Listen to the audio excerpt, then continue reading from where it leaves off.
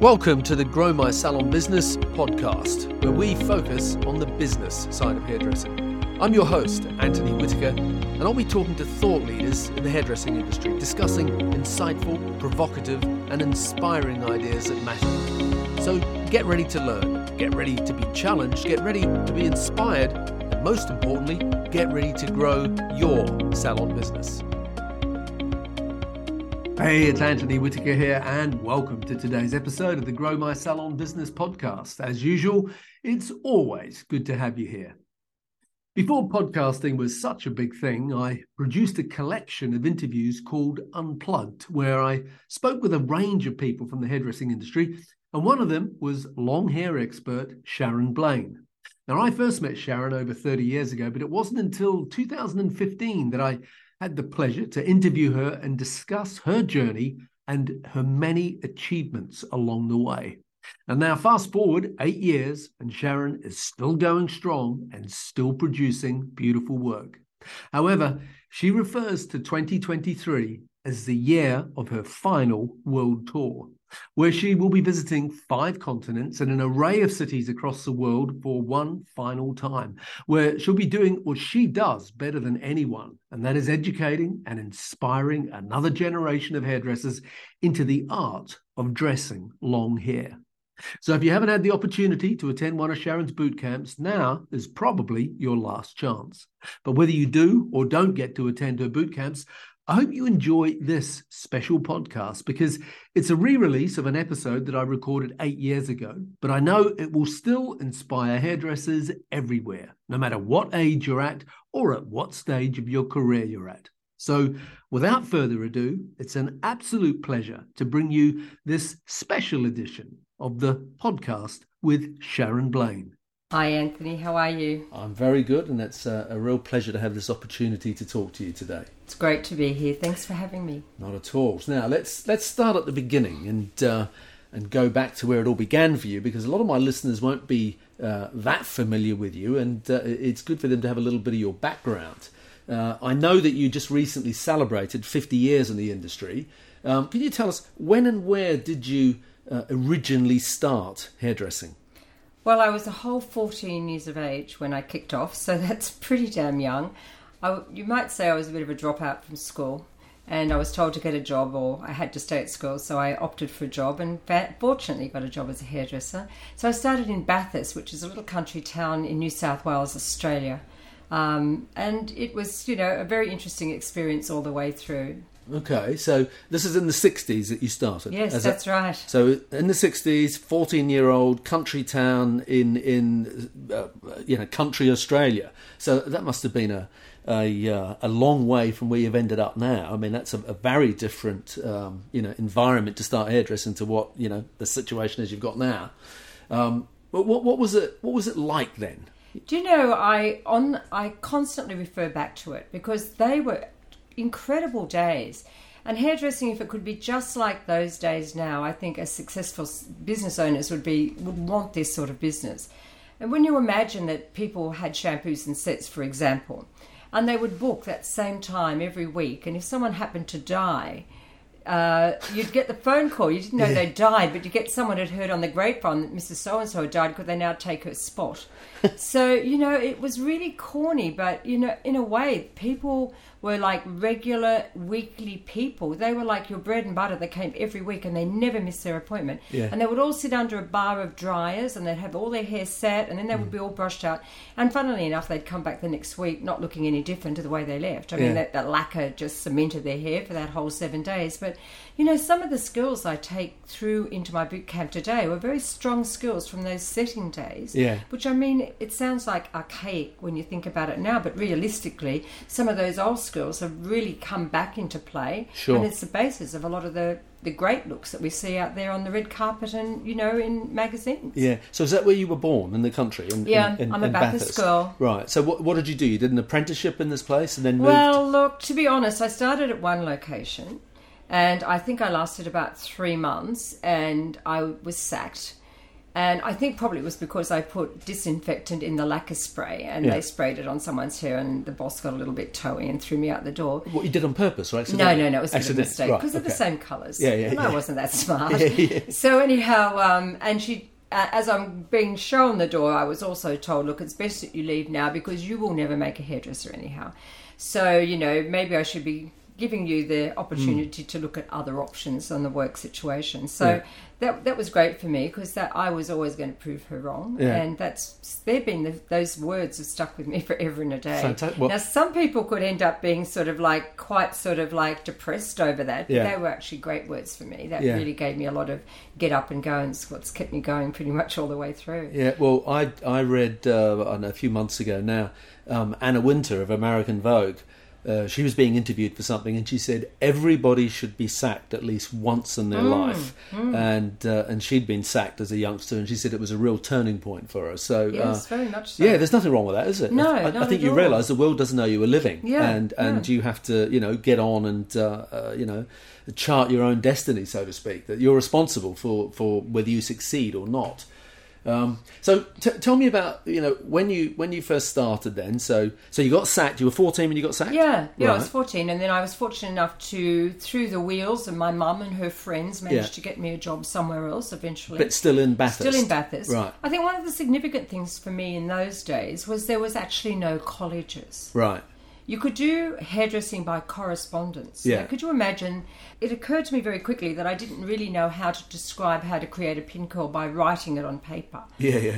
And I realised that this wasn't ever going to be for me. So it was a choice of whether you did correspondence hairdressing or whether you chose not to do a college course at all. Right. So everything I've learnt was on the job. Yeah. And so I guess you would say the school of hard knocks, because at the end of the day, if you got into a salon that had some great training, that was fine, but there was no such thing as training in those days. Sure. All you did was really stand next to a great hairdresser that was senior in the salon and hand up bobby pins or rollers and hope from just watching you could learn something. Yeah, some process of osmosis, I always call you'd it. hope That some of that good might, flow onto you. Yeah, you'll learn or not. Yeah, that's right. And then the other option was that, if you didn't stand there, you were handed a toothbrush and you could do the skirting board. So, sure, very different times, but great, good solid training in that respect that, it makes you realise as a boss what you would never do. Yeah. That was one thing for me when I started in my own business. I took those key things from that original boss, those two original bosses, and I knew straight away that I would never treat people the way I was treated. Yeah. So that was good. So when did you move to Sydney? So you did move from there to Sydney? It's a bit of a journey to get to Sydney, because I actually got married very young. So I think I was just turning 19. So in this day and age, people are still in school. Yeah. But I was 19, and my husband at the time was transferred around to various country locations because he was with the Department of Agriculture. Yeah. And eventually he was transferred through to Windsor. So I thought that was Sydney. Yeah. And Windsor is, anyone who knows Sydney knows, about 45 k's or even 50 k's from the city centre. But I thought that was Sydney to me. Yeah, sure. And so when we got to Sydney, I was fortunate enough to get a position in a salon nearby, and they had some great hairdressers, one namely Norman Ironside, who is a wonderful competition hairdresser. Yeah. So he and I connected very much, and he taught me how to do competition hairdressing. So I was enthralled with that side of the hairdressing. Yeah. I always wanted to compete, you know, and when he started to teach me how to dress hair for competitions, I took that and ran with it. And, I did it really, really well in that side of the... So who else were your sort of hairdressing heroes at this point in time? So are we still talking... are we talking 70s now? Early 70s? Yes, very much so. Okay, so who were you influenced by? So I was always going to be influenced by Vidal Sassoon, and it was always my goal, come hell or high water, to be able to train at Sassoon's.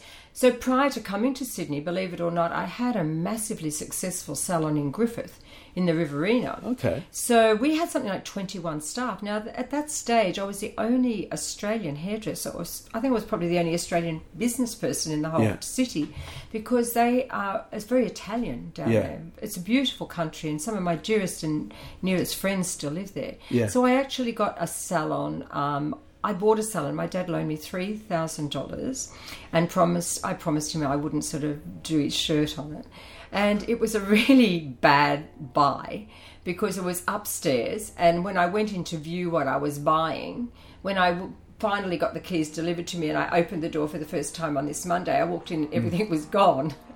So there was no stock, there was no perm rollers, everything had been fleeced on the weekend, and I don't know what I got for my $3,000, but it was just a couple of chairs and a wash basin with a little heater hanging off the wall. Yeah. And, you know, there were Saturdays where we never saw a client, and I started to realise that I needed to be better skilled. And the reason why I bought the salon was because I actually couldn't get a job in that town. Yeah. I just couldn't get a job. So Dad loaned me the money for salon, so I bought myself a job, so to speak. Yeah. So I very quickly realised that I needed to skill. Yeah. I needed to have great skills, and I needed to be the best I could be if I wanted to make this fire. So that's when I started going to London. Yeah. So I would book in January at Sassoon's, and it was so cold. I remember my first trip, I thought, are they offloading us onto some freezer? Because I had never been to London. It's my first trip out of the country. And I thought maybe they put you in some process, like a decontamination process. So when you get off the plane, that they put you through this cold system, and then you're sort of like all the bugs are off you. But it wasn't. It was just cold. And I booked myself into this hideous little hotel on Half Moon Street. Yeah. And it was just one bed and a little warming oven where they threw you a croissant in a paper bag and you put that in each morning. And the toilet was like nearly a floor away. And it was like the worst thing. I was freezing cold. I was so alone, and I booked myself for a month. Yeah. And I did that for quite a few years. Right, okay. Because I was so obsessed by Sassoons and their cutting. Yeah. And when I went back to the country and back to Griffith, it was phenomenal. Yeah. You have no idea. That business grew to like 21 staff in this little country town. And I taught all the team to cut Sassoons, and then I sent them here into Sydney to follow on that sort of learning from Carolyn Taylor. She had a cutting school, and she brought a couple of Claire Matthews in. You know, Claire and I got to be great mates, and she trained all my staff, and we were like iconic down there. Yeah. Even to the point that I even had my own TV show. Fantastic. So every week I had my little TV show where we show before and after. Just regional TV, or just was it nationwide? TV. I was actually helped them keep their license, because apparently you had to have local content. Yeah. So I was classed as their local content. So Fantastic. it cost me $50 a week for the local content, but it was like a full-on great advertisement. Amazing. I did that for 3 solid years. Yeah, brilliant. And we just grew that business phenomenally because, you know, down when you live in a country town like that, a lot of the guys are on their tractors, on their harvesters with their little televisions, and they're watching me right after the Mike Walsh show, which was, you know, a pretty interesting sort of guy here, and he was an Australian celebrity. Right after his show, they would... you know, the phone would ring. So if I was sort of advertising this week a hot brush, all of a sudden you knew when I'd been on, because the phone just started ringing. Yeah. I mean, we did ear piercing to me. It's so funny. We did 144,000 sets of ear piercing. We demonstrated it, and we had little babies, like even 2 months old, coming in to have their ears pierced. We were the only people doing ear piercing with that gun. Yeah, at the time. Yeah. And that was like, we give the apprentices that job, and we were just turning them around. Is that licensed to print money? I know, and it was down there. At this point in time, were you doing a lot of competition work? Nothing. Not till I came to Sydney. So not until you came to Sydney. Okay. Yeah. So the real strength in your cutting came before the finishing. Before I came to Sydney. The finishing side of things. I think I was always a good finisher. Yeah. Although I always say to myself, I believed then, and up until probably 10 years ago, I was a great copier. Yeah. And then I started to tell myself, actually, you do not copy. You actually take somebody's inspiration and make it your own. Yeah. So I've changed my headspace on that. Sure. But I could pretty much create anything I saw. Yeah. I feel that I've been fairly gifted in that respect, that I can look at something and reproduce it, you know, reasonably well. Well, there's very little that is original. You know, everything is influenced by something that's come before it, no matter what art form or whatever you're talking about. But, you know, when I introduced you, I said that you just celebrated 50 years. So, you know, at a time in your life when many people would be sort of thinking about slowing down, you know, the last 4 or 5 years, you seem to be ramping things up to another level. Why do you think there's such a strong demand for what you now do? Like, and in fact... Explain to our audience what it is that you do. What is Sharon Blain Education? What does it specialise in? Well, we obviously specialise in dressing long hair. I suppose for me, about 6 years ago, I was lying, on holidays in Fiji and trying to think about where my future was going, and obviously look at me as a person getting on in age and realising that, you've got to actually make a mark when you get older, and you've got to be consistently making new marks because you get to be old hat. And you've got a lot of competitors out there, so I needed to look at what was it for me that was unique to me as a hairdresser.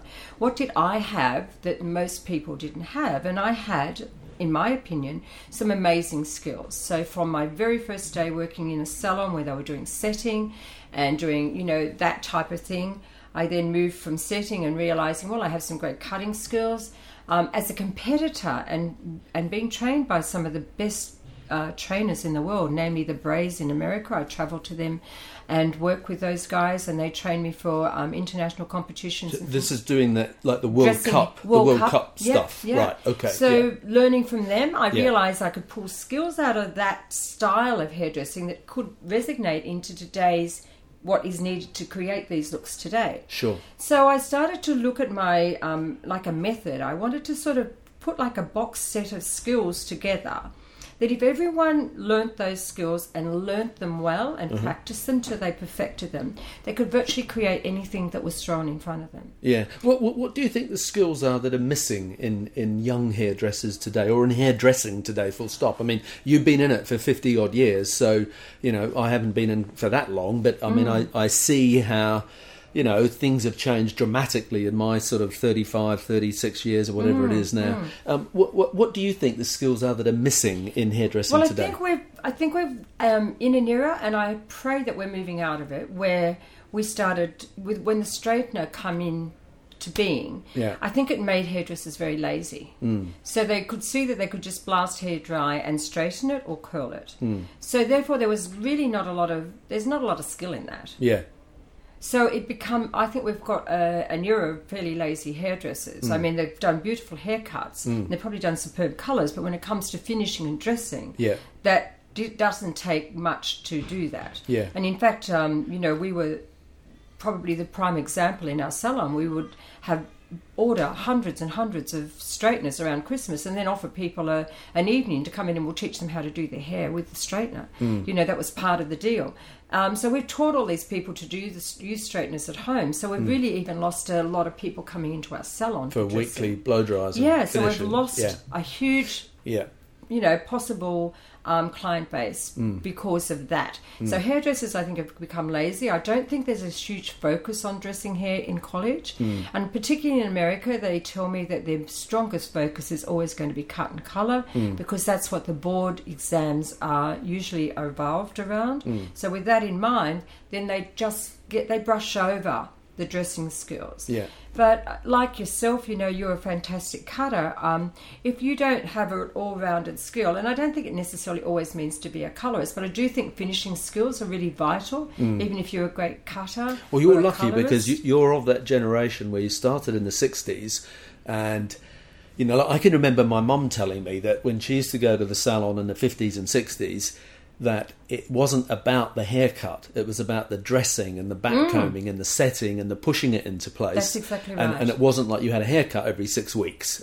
So you were the last of that generation that really learnt how to mould and finish hair. Absolutely. And that's a real art, isn't it? And then the next generation learnt how to cut hair, and maybe at the expense of finishing. That's right. And then after that generation, I think, came the product generation, didn't it? Where everyone learnt to fill it up with mousse and God knows what. And then now you're talking about the straightening iron generation. And so there's sort of generations that have skills in particular areas, but...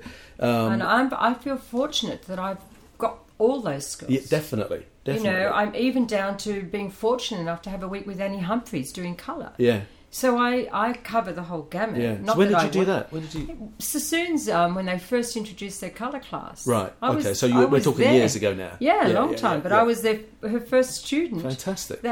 And there wasn't that many in the class. So how lucky was I? Yeah, definitely. So and for me, it's all about education. I've got this whole mindset that the last course you attended, that's where your learning stopped. Yeah. And that's where you stay. Because that's what I was just going to say to you. What is the secret to your continual evolvement. I mean, you don't have to be a mathematician to work out that you're on the other side of 60, and Yes, here that's you right. are, as passionate and dynamic absolutely. as ever, and you keep on evolving. And so the secret to it is education. You're always looking learning. to learn. I embrace YouTube.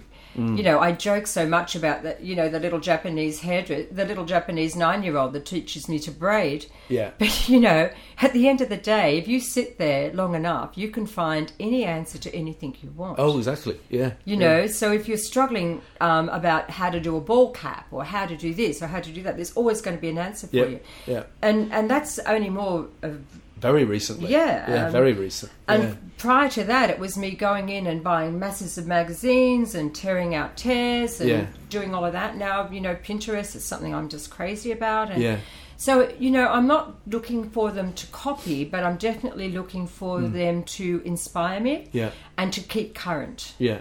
And so if I can't see what's just happened on the runway for the couture in Paris, you know, I've got to check out all the hair. I'm going to take a screen grab. I'm going to think, oh, I like the front of that. Oh, I like the angle that's going on. Yeah. So, you know, that it can be little, tiny, minute things. But I'm thinking, oh, that's something for me to think about. So I put that in my little sort of Pinterest pages and file them away for that comes under that heading and that comes under that. So then when I am now thinking, okay, I've got to do a show in America, you know, where am I going to go with that? Yeah. So I'm always, I would spend probably an hour every single day researching what's going on around the world. Yeah. So your focus has always been very much industry centered, has it? Like, have you ever done a period of time where you've done like editorial work for magazines, where you've done session work? Yeah. So you've done that as well? Absolutely, absolutely. Okay. Look, you know, one of the things I always joke about, whenever I do this sort of work, I've never been paid for it. Yeah. So it's definitely all about the credits in the magazine. Yeah. And so on.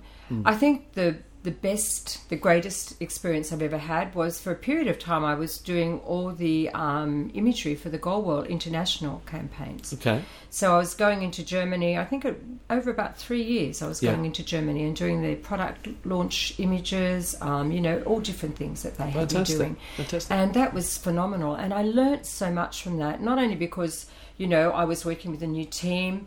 I learned, you know, how critical it was to have a fantastic brief.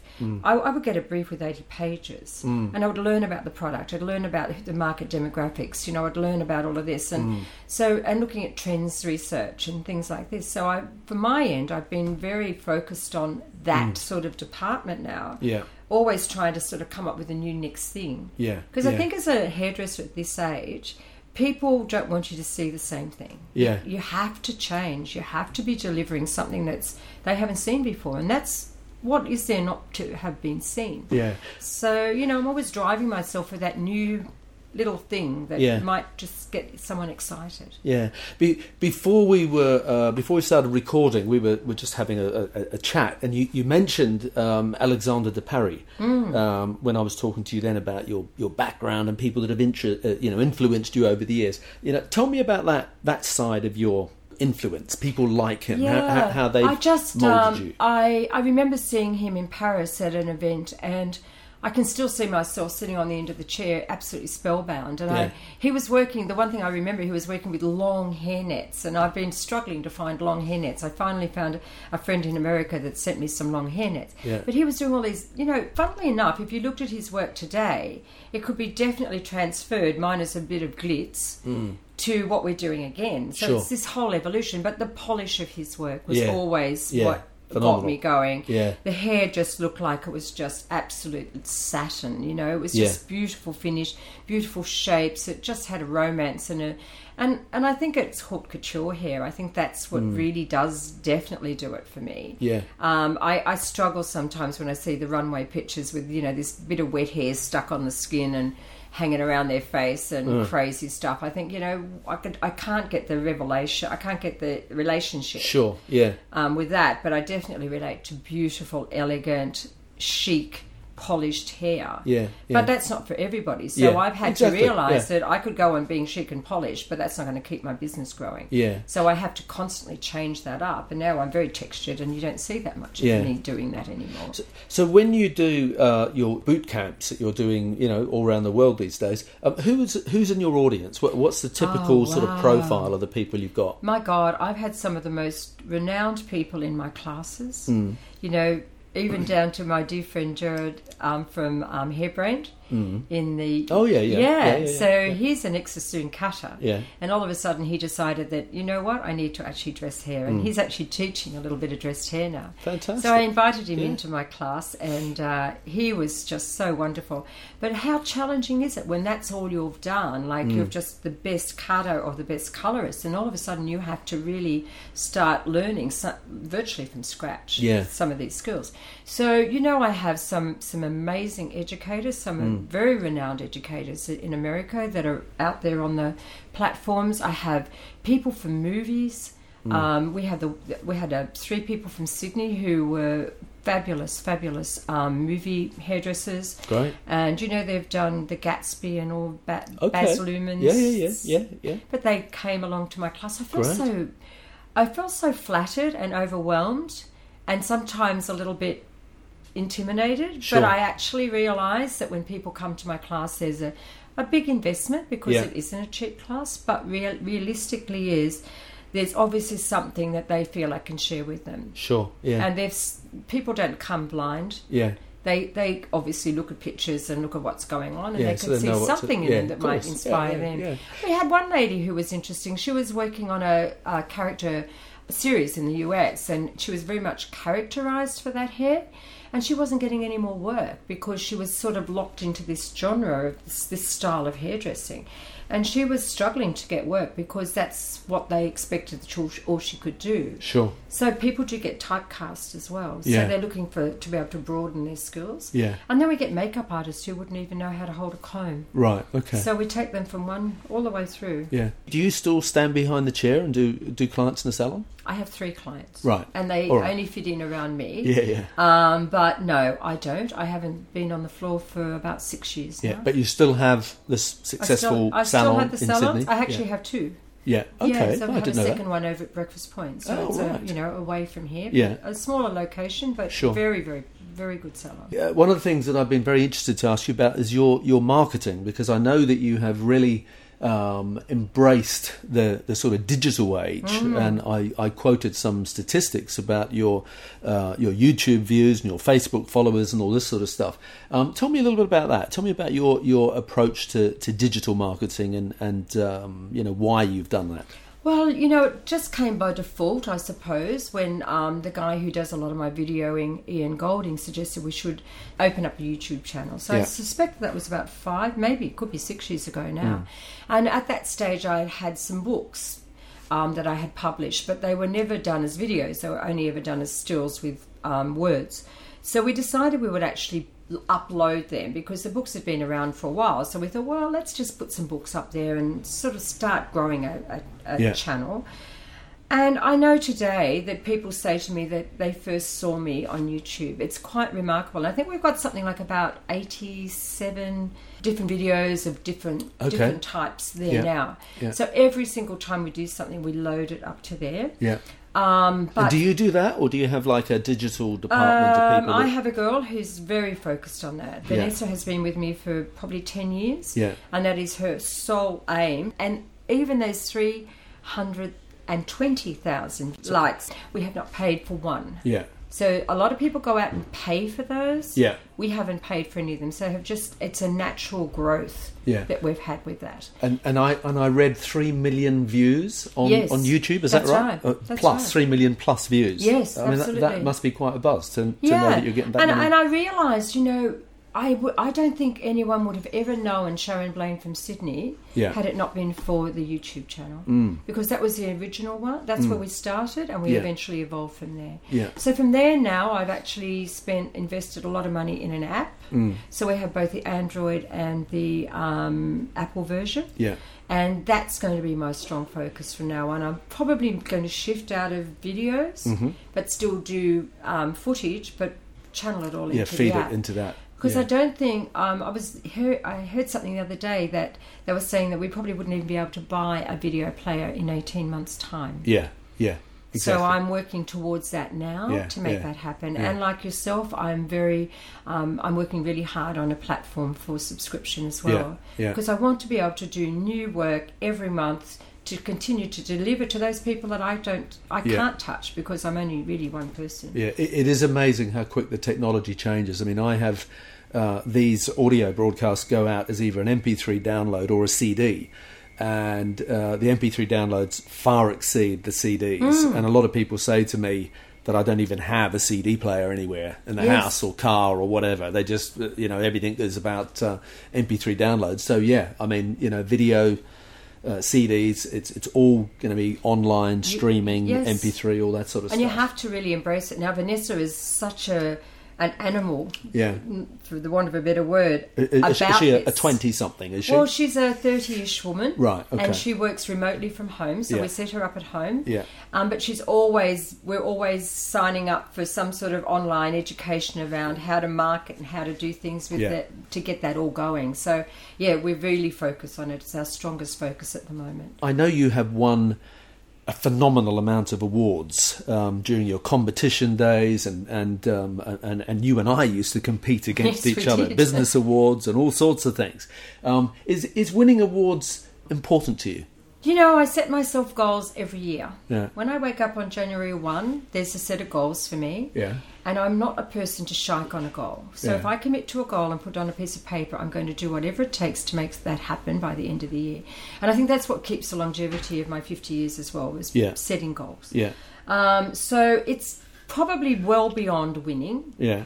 But it's me setting myself certain tasks that I must achieve. Winning what? Is there something in particular that you... Oh, I would love to win Hairdresser of the Year. Everyone thinks I've won it. Yeah. It's the elusive one. But I think I'm a bit out of that now. And I'm not even trying to win it. Well, you pretty well won every other thing. There's nothing that I haven't won. Right, there's nothing that I haven't set my goals on except that one. Yeah. And it doesn't worry me. But what I want to do every year is create the most beautiful photographic collection, so at least it gets some airplay. Yeah. And it forces me to shoot and use my head creatively to do that. Yeah. Now, if I for 1 minute said I don't want to win Hairdresser of the Year, that probably wouldn't be on my goal list anymore. So would I be as inspired? Would I be continually creating? Yeah. So it gives you a goal, it gives you a time, it gives you a date where it has to be done. So you drive yourself to it. Yeah, exactly. Yeah, I agree with that. What does a typical day look like for you now, or a typical week? Is there such a thing as a typical day or week? Anyway? Well, this week, for example, has been super crazy. I think we kicked off on Tuesday. Was a full day of marketing meetings and planning for next year. So I had the whole team in. I think we started at 9 in the morning and we're still going about 8 o'clock that night. After they'd left, I'm making notes and doing my jobs that I committed to do. Then Wednesday, Thursday this week, I did some training for Conair, the tong company. I always use the Babyless tongs, etc. So I went in and showed them what I do with their tongs, because I work their tongs in a completely different way to them. I'm obviously used them so much. Yeah. I can create things that they never thought they could create with them. So I shared my knowledge with them.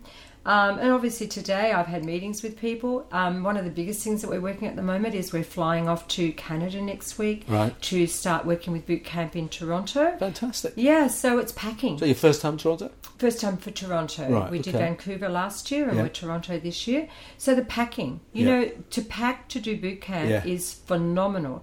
We have, I think we've got 20 plus students coming in. We have to get dolls, tripods, products, lunches. We've got to pack all the kits. We've got to make sure everything goes with us. We've got to work out how much we can take on the flights. So all of that just becomes a nightmare. Yeah. Well, you'll love it. They're very much like Australians. Toronto's like Melbourne. Yes. A lot of people go to Toronto, so it's like Melbourne. Yeah. So it is too. I'm looking forward to that. You'll have a great time. And a little bit colder though. Yeah, and that's a 5-week trip we've got. So we go straight on from them to two gigs in New York, into Atlanta, and then to Orlando, and then home. Okay. So everything's got to be packed for all these different events that we're doing as well. So a lot of planning goes into this. When you get on the plane, it's like a sense of relief because you can stop, Yeah. So I mean, obviously you don't do that all yourself. You have a team of people, and you've always had salons, and they've been very successful salons and big salons. And I know when I had my salons, I was, very much an admirer of your businesses. So I know the importance of developing a team. So what I want to ask you about is what are the key things that you need to do that develop a team of people? Look, I think the biggest thing for a team is they want someone to inspire them. Right. So I think the owner has to be an inspiration in some way. And I think that was why I've always driven myself to be inspirational to my team, so they would want to be with me. Inspirational in terms of creatively, or in terms of your work ethic, or both? I think work ethic, creatively, and creating a workplace that they want to come to. Yeah. If they don't want to show up to work, I blame myself. Yeah. If I haven't created a great environment for them to want to come to, then I look at myself and think, well, what have I done that I could have done differently to make this better? And as I shared at the very beginning, the couple of the places that I originally worked at, they were virtually, I mean, these people could be taken to task today by work cover and all of these people because of the way we were treated with bullying and all of that. So, but that's how it was then. Yeah, but and it gave you a sense of supposedly acceptable, but standards. Not. But it made me realise I would never treat anyone like that. And I think I think it's always about the respect for each individual and their personal needs. And I think more now than ever, that if you want to keep people coming back to work, you have to meet their needs. I mean, one of the things that I always did was be able to offer my staff that had babies free childcare. Yeah. Well, I remember coming to your salon, which was a huge salon, not far from where we're sitting at the moment, and you had a childcare facility and full-time childminders and stuff. Yes, I mean, I'd never seen that before. No, that was amazing. And we were able to designate a certain part of the salon space to that. So that was for staff. That was for staff and clients. Yeah, fantastic. So the staff could bring their children, and we at one stage I think we had 7 new babies. Wow. Now in this day and age,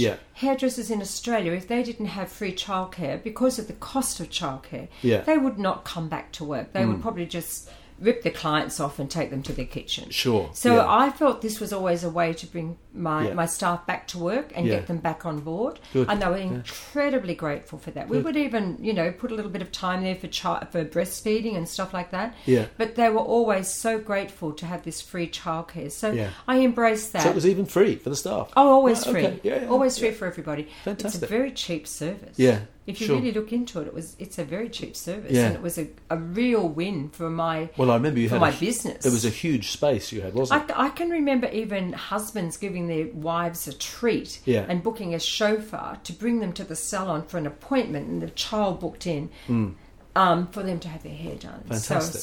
So it was definitely a point of difference for our salon. It was a massive, amazing marketing thing for my business. Yeah, definitely. I actually used to talk about it in my marketing seminars. I probably still do. Use you as an example. Yeah. So with your salons, if I can just go back to them for a minute, there's a lot of young salon owners that listen to this. When you opened your salons, and now you still have salons, was it ever a financial struggle for you getting things started? Was business tough? Look, I always say if you can pay yourself a wage before 3 years, you're doing well. Literally, if you can pay yourself a wage. So you were literally working and... Because I think most of the time, I think we think as young hairdressers, oh my God, I'm doing all this money for this hairdresser, I'm going to open up my own salon. But they totally forget how much it costs to run a business. Yeah, of course it is. And I would always say, pay the staff before me. So yes, there have been times, and I've been really too generous, I think, over the years in one respect, where I have always paid amazing wages, but never asked for a huge amount in return. So things are, as far as setting targets. So people never got their targets; they still got their pay.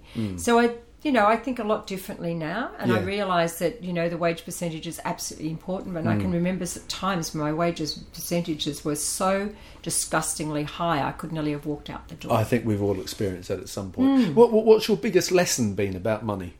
I'm always very mindful that what's in the bank isn't mine.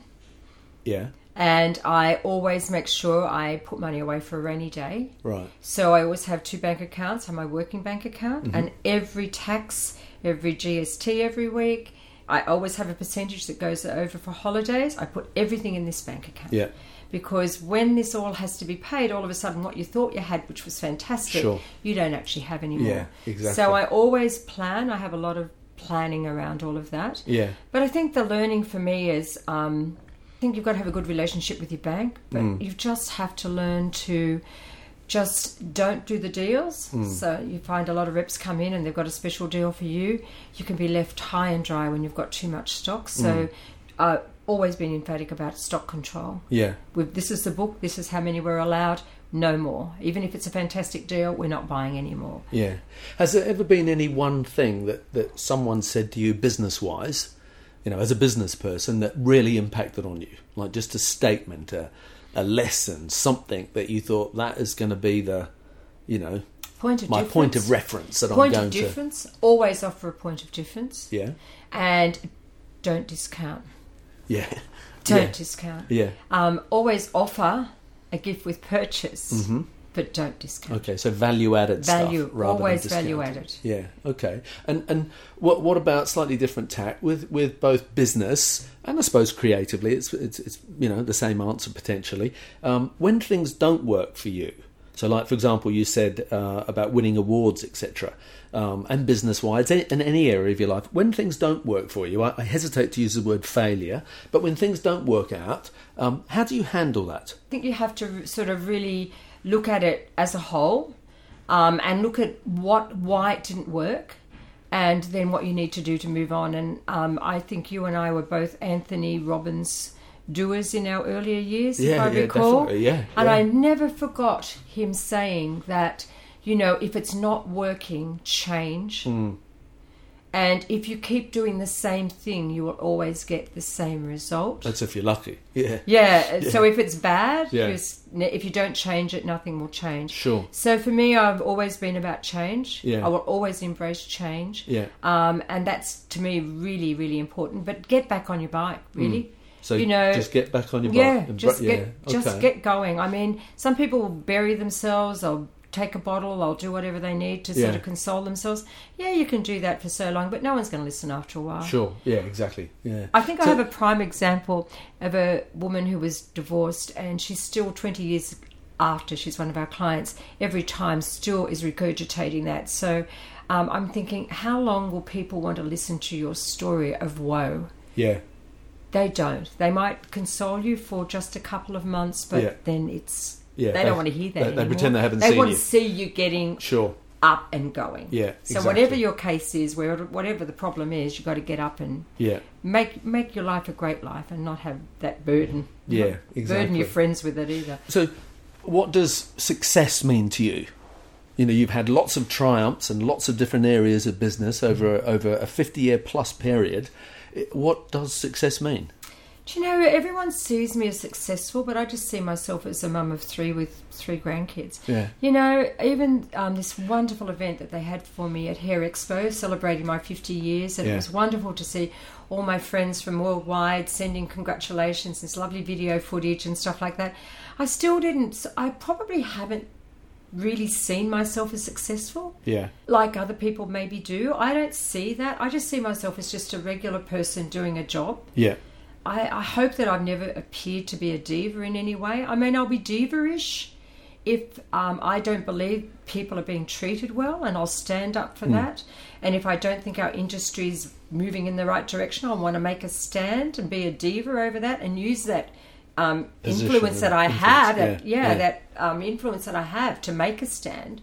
But for me, I don't see that. I just see me achieving my goals, and I just love seeing the success of people that have learnt from me go on. I get a lot of kick out of that. What's your greatest, lesson been in life? It doesn't have to be hairdressing orientated, but is it... I've got a funny feeling you might have just touched on it. As someone who's in the people business, been dealing with people for a very long time, creatively, had ups and downs like everybody, health issues, business issues, what's the lesson that you got? Look, I think the lesson, I have this one liner, the lesson keeps coming back till you learnt it. Yeah. So I'm always going to think to myself, well, if this is still happening, I haven't learned a lesson, and why haven't I changed to stop this from happening? Okay. I think last year was a massive learning curve for me because, as we joke about being run over by a truck, I actually literally was. Right. Okay. Sitting in hospital for 23 days, wondering whether my foot was going to stay in the end of my foot. Or whether it was going to be chopped off. So you literally got run over by a truck? Yeah, I was chopped. Whereabouts? In Sydney? Here in Sydney. I was doing a photo shoot with a friend, and we were going to a location, and I was going back to my car, and this truck just ran over me. So what were you doing? You were thinking about something else? I was on a mission to get to the car because we were going to the location. The models, we'd prepared the models, and off we were going. And then I was just crossing, and this young fellow never saw me. So he just bowled me up and fortunately threw me back to the side of the road, and then the car, his back wheel ran completely over my foot. Oh my God. So I broke my hand and I've damaged my shoulder and the foot. But I was in hospital for 23 days. I was really quite ill. I had lots of surgery, skin grafts, the whole thing. And then I'm up and running probably 3 or 4 months later, and then all of a sudden I'm diagnosed with stage 2 cancer, and then it's like, oh my God, can't this year just end? Unfortunately, that ended up fine. It was, when they chopped this thing off my face, it was all good. So I'm well now. So I decide now, these are my lessons in life that I need to act upon. Yeah. So I need to make sure every day moving forward from these moments, I've been given a bit of a stay of execution, that there've got to be great days every single day. So what is it going to mean for me to make a great day every day? Yeah. And I realised that I probably needed to change what I was doing with my salons, probably pull back a little bit on things and actually do things that I really enjoy. And to be honest, the education, there's nothing that I get more pleasure out of than that. But you're doing more and more of that. I'm doing more of that. So you've been run over by a truck, you've been diagnosed with stage 2 cancer, and you're in your 60s, I hope you don't mind me saying, pluses. Plus you've got 2 salons, plus you've got this education company that you're ramping up. I mean, didn't it ever occur to you when you're lying in hospital, being sort of told that maybe you want to calm down? Did it ever occur to you that maybe you might want to calm down and sort of go into some sort of... All I could think about was, what would I do if I did? Yeah, that's true. Am I going to do lunch and tennis and go to the gym every day? Yeah. And worry about whether that foil's right in the right spot on my head? Because that's sadly enough, when people retire, they get a little bit self-absorbed. Yeah. Do you think you'll ever retire? I always joke and say, when the Undertaker arrives with the box, that'll be my time for my holiday, and my retirement will start then. Okay. But I joke, and I'm planning 2016 with lots of gusto. Good. And I'm praying that my health will support me on that. And obviously I do everything that I can to make that right. Yeah. But after that, we'll see. If you were talking to, some young kid who just arrived in here and you were interviewing them for a job in hairdressing, and I don't know, they're 18 or something, and if they said to you, what one bit of advice would you give me? What would it be? Well, I had to answer that question the other day in a written interview, and I said, you just have to practice. You can't just think it's going to come to you naturally. Yeah.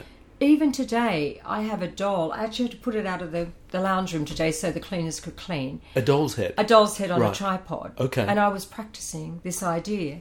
So I never, ever, ever not have a doll sitting somewhere nearby when I've got 5 minutes, even if the jug's boiling, waiting for a cup of tea.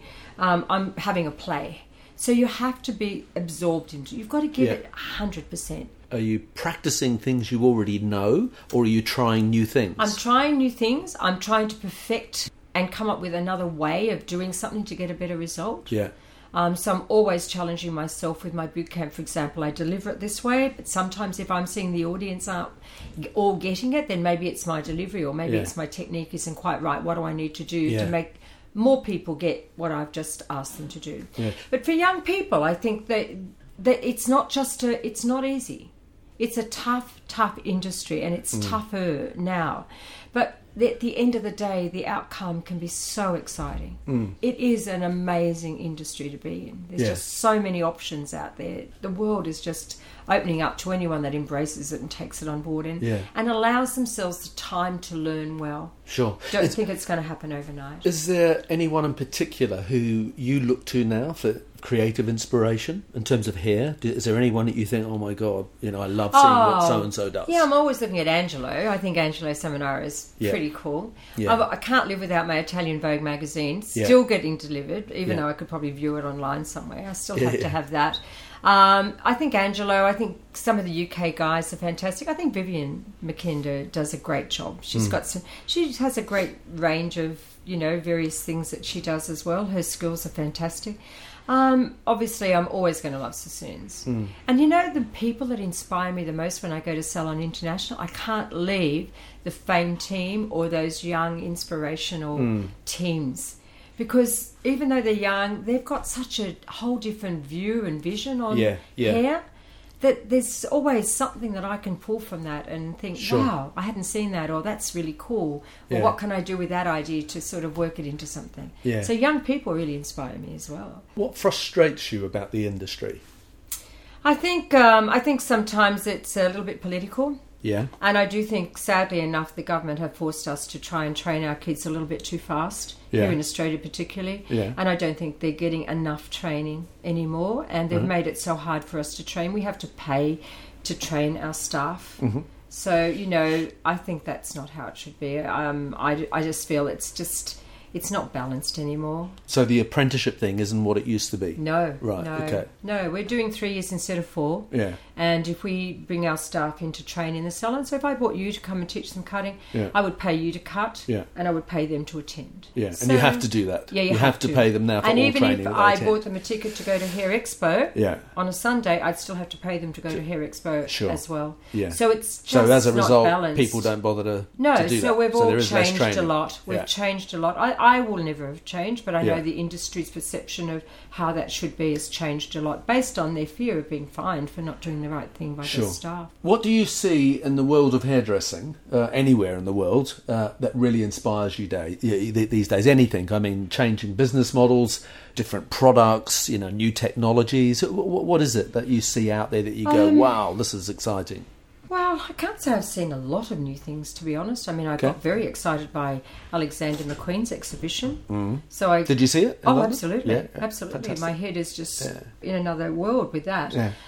The industry, we haven't seen a lot of new changes, I think, for a while. Nothing that I think that comes to mind. There's no products. Well, I know this Olaplex. Oh yeah. That type of thing. Yeah, there's a lot of those now. The market's being flooded. It's going crazy with that. So I see that as probably something new. Yeah. Yeah, there's a few new styling products, but they've got to be. They're there for a reason. Sure. Maybe there's a few new creative tongs out there that are starting to get a little bit exciting. Different tools and stuff. Yeah, but I wouldn't say any one thing that's really jumped up and said hello. Okay. What would you say the biggest change was in the industry that you've seen in the last 50 years that you've been in it? I mean, from 60s Bathurst hairdresser country town to 2015, what's the single biggest change you've seen in that time? It might sound really corny, but the one thing that I always remember was the day they brought a blow dryer into our salon. You remember that day, do you? Absolutely. Okay, that's a long time. We wondered what the hell to do with it. Because all these ladies were sitting around with dryers on, and how do you make this work, Yeah. So, blow dryers are pretty exciting. I was a perm queen many years ago. Yeah. So there's so many eras, there's so many changes. Okay. Yeah. I think the free colouring, the balayage, that type of new hair painting done appropriately and tastefully, I think has been a nice fresh way of moving out of foiling and that, sort of hard work type job. I think we're being able to get people in and out of the salons a lot quicker and a little bit better. Yeah, exactly. Yeah. I think one of the changes would have to be YouTube, because really what it's done is created a situation for our clients that know more than what we know now. Yeah. So we're dealing with some very informed clients, which makes job as a hairdresser, I think, a little bit hard. Because they sort of come in with a perception, they're talking about stuff that they've read or learnt. So the internet has influenced them so strongly that now it makes it hard for the young hairdresser to please them. There's an upside and a downside to everything, isn't there? I've got 2 daughters, as you know, teenage daughters. I always thought when they were little that when they're teenagers, I'm going to be called on a very regular basis to do their hair. I don't think they've ever asked me once.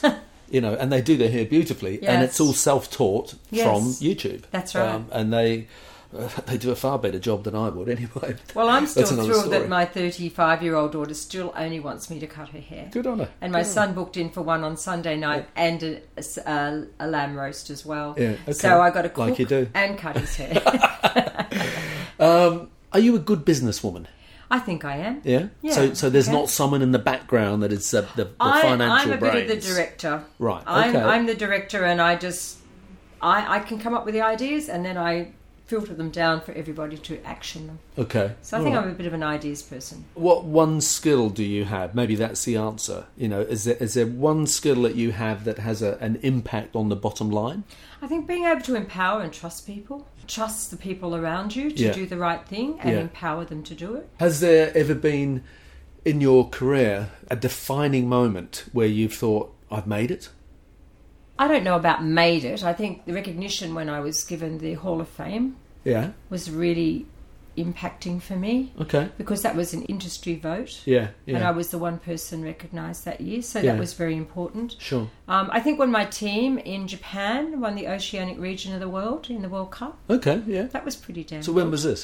that was like 1990, something like that. So that's like full-on competition. Yeah, when I was coaching Australia, that was pretty cool. What do the next 10 years look like for you? Well, I'm going to have to keep the Pilates going to keep the arthritis from sinking in. Yeah. I have to book the wax jobs more often and the colour jobs every 2 weeks because of the grey hair. Yeah. I'll always stay red, true to the brand.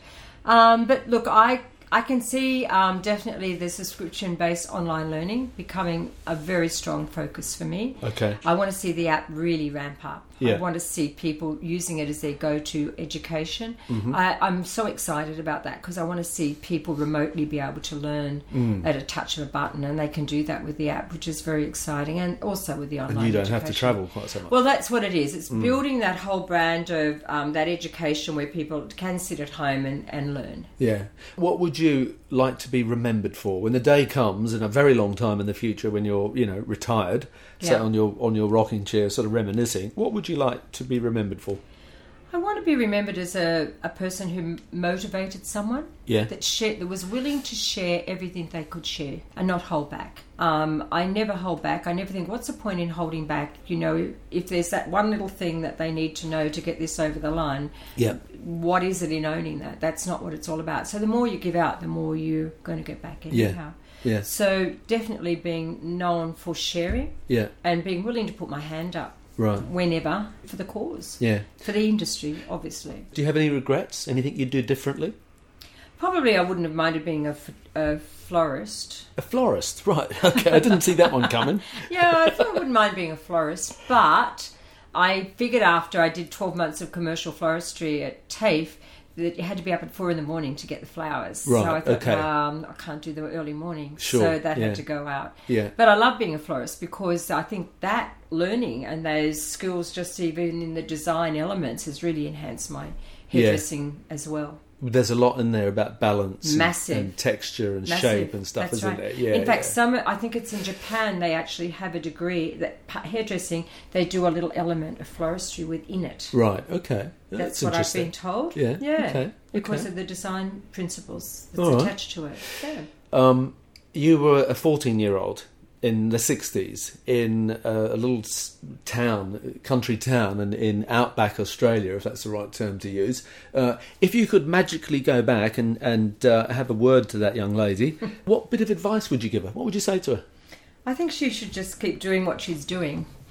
And look out for the trucks. And watch out for the trucks. Yeah, definitely. I don't think there's anything that I would have done differently. And as I have a young niece now venturing into hairdressing, I'm giving her the same advice. Yeah. I'll nurture her through, and I think she's a country girl that's Great. being nurtured through hairdressing. So, I don't think there's anything I would ever change. Just fantastic. Get on that bike and just keep pedaling. Well, I know that a lot of people would have listened to this in many different places, a lot of youngsters and a lot of older people that are looking for inspiration and everything in between from many different countries. And I know that your message and your life story would have inspired a lot of people. So, Sharon Blain, thank you very much for being our guest on Unplugged today. Thank you so much for having me. Really honoured. Thank you. My pleasure. Thank you for listening to today's podcast. If you'd like to connect with us, you'll find us at growmysalonbusiness.com or on Facebook and Instagram at growmysalonbusiness. And if you enjoyed tuning into our podcast, make sure that you subscribe, like, and share it with your friends. Until next time, this is Anthony Whitaker wishing you continued success.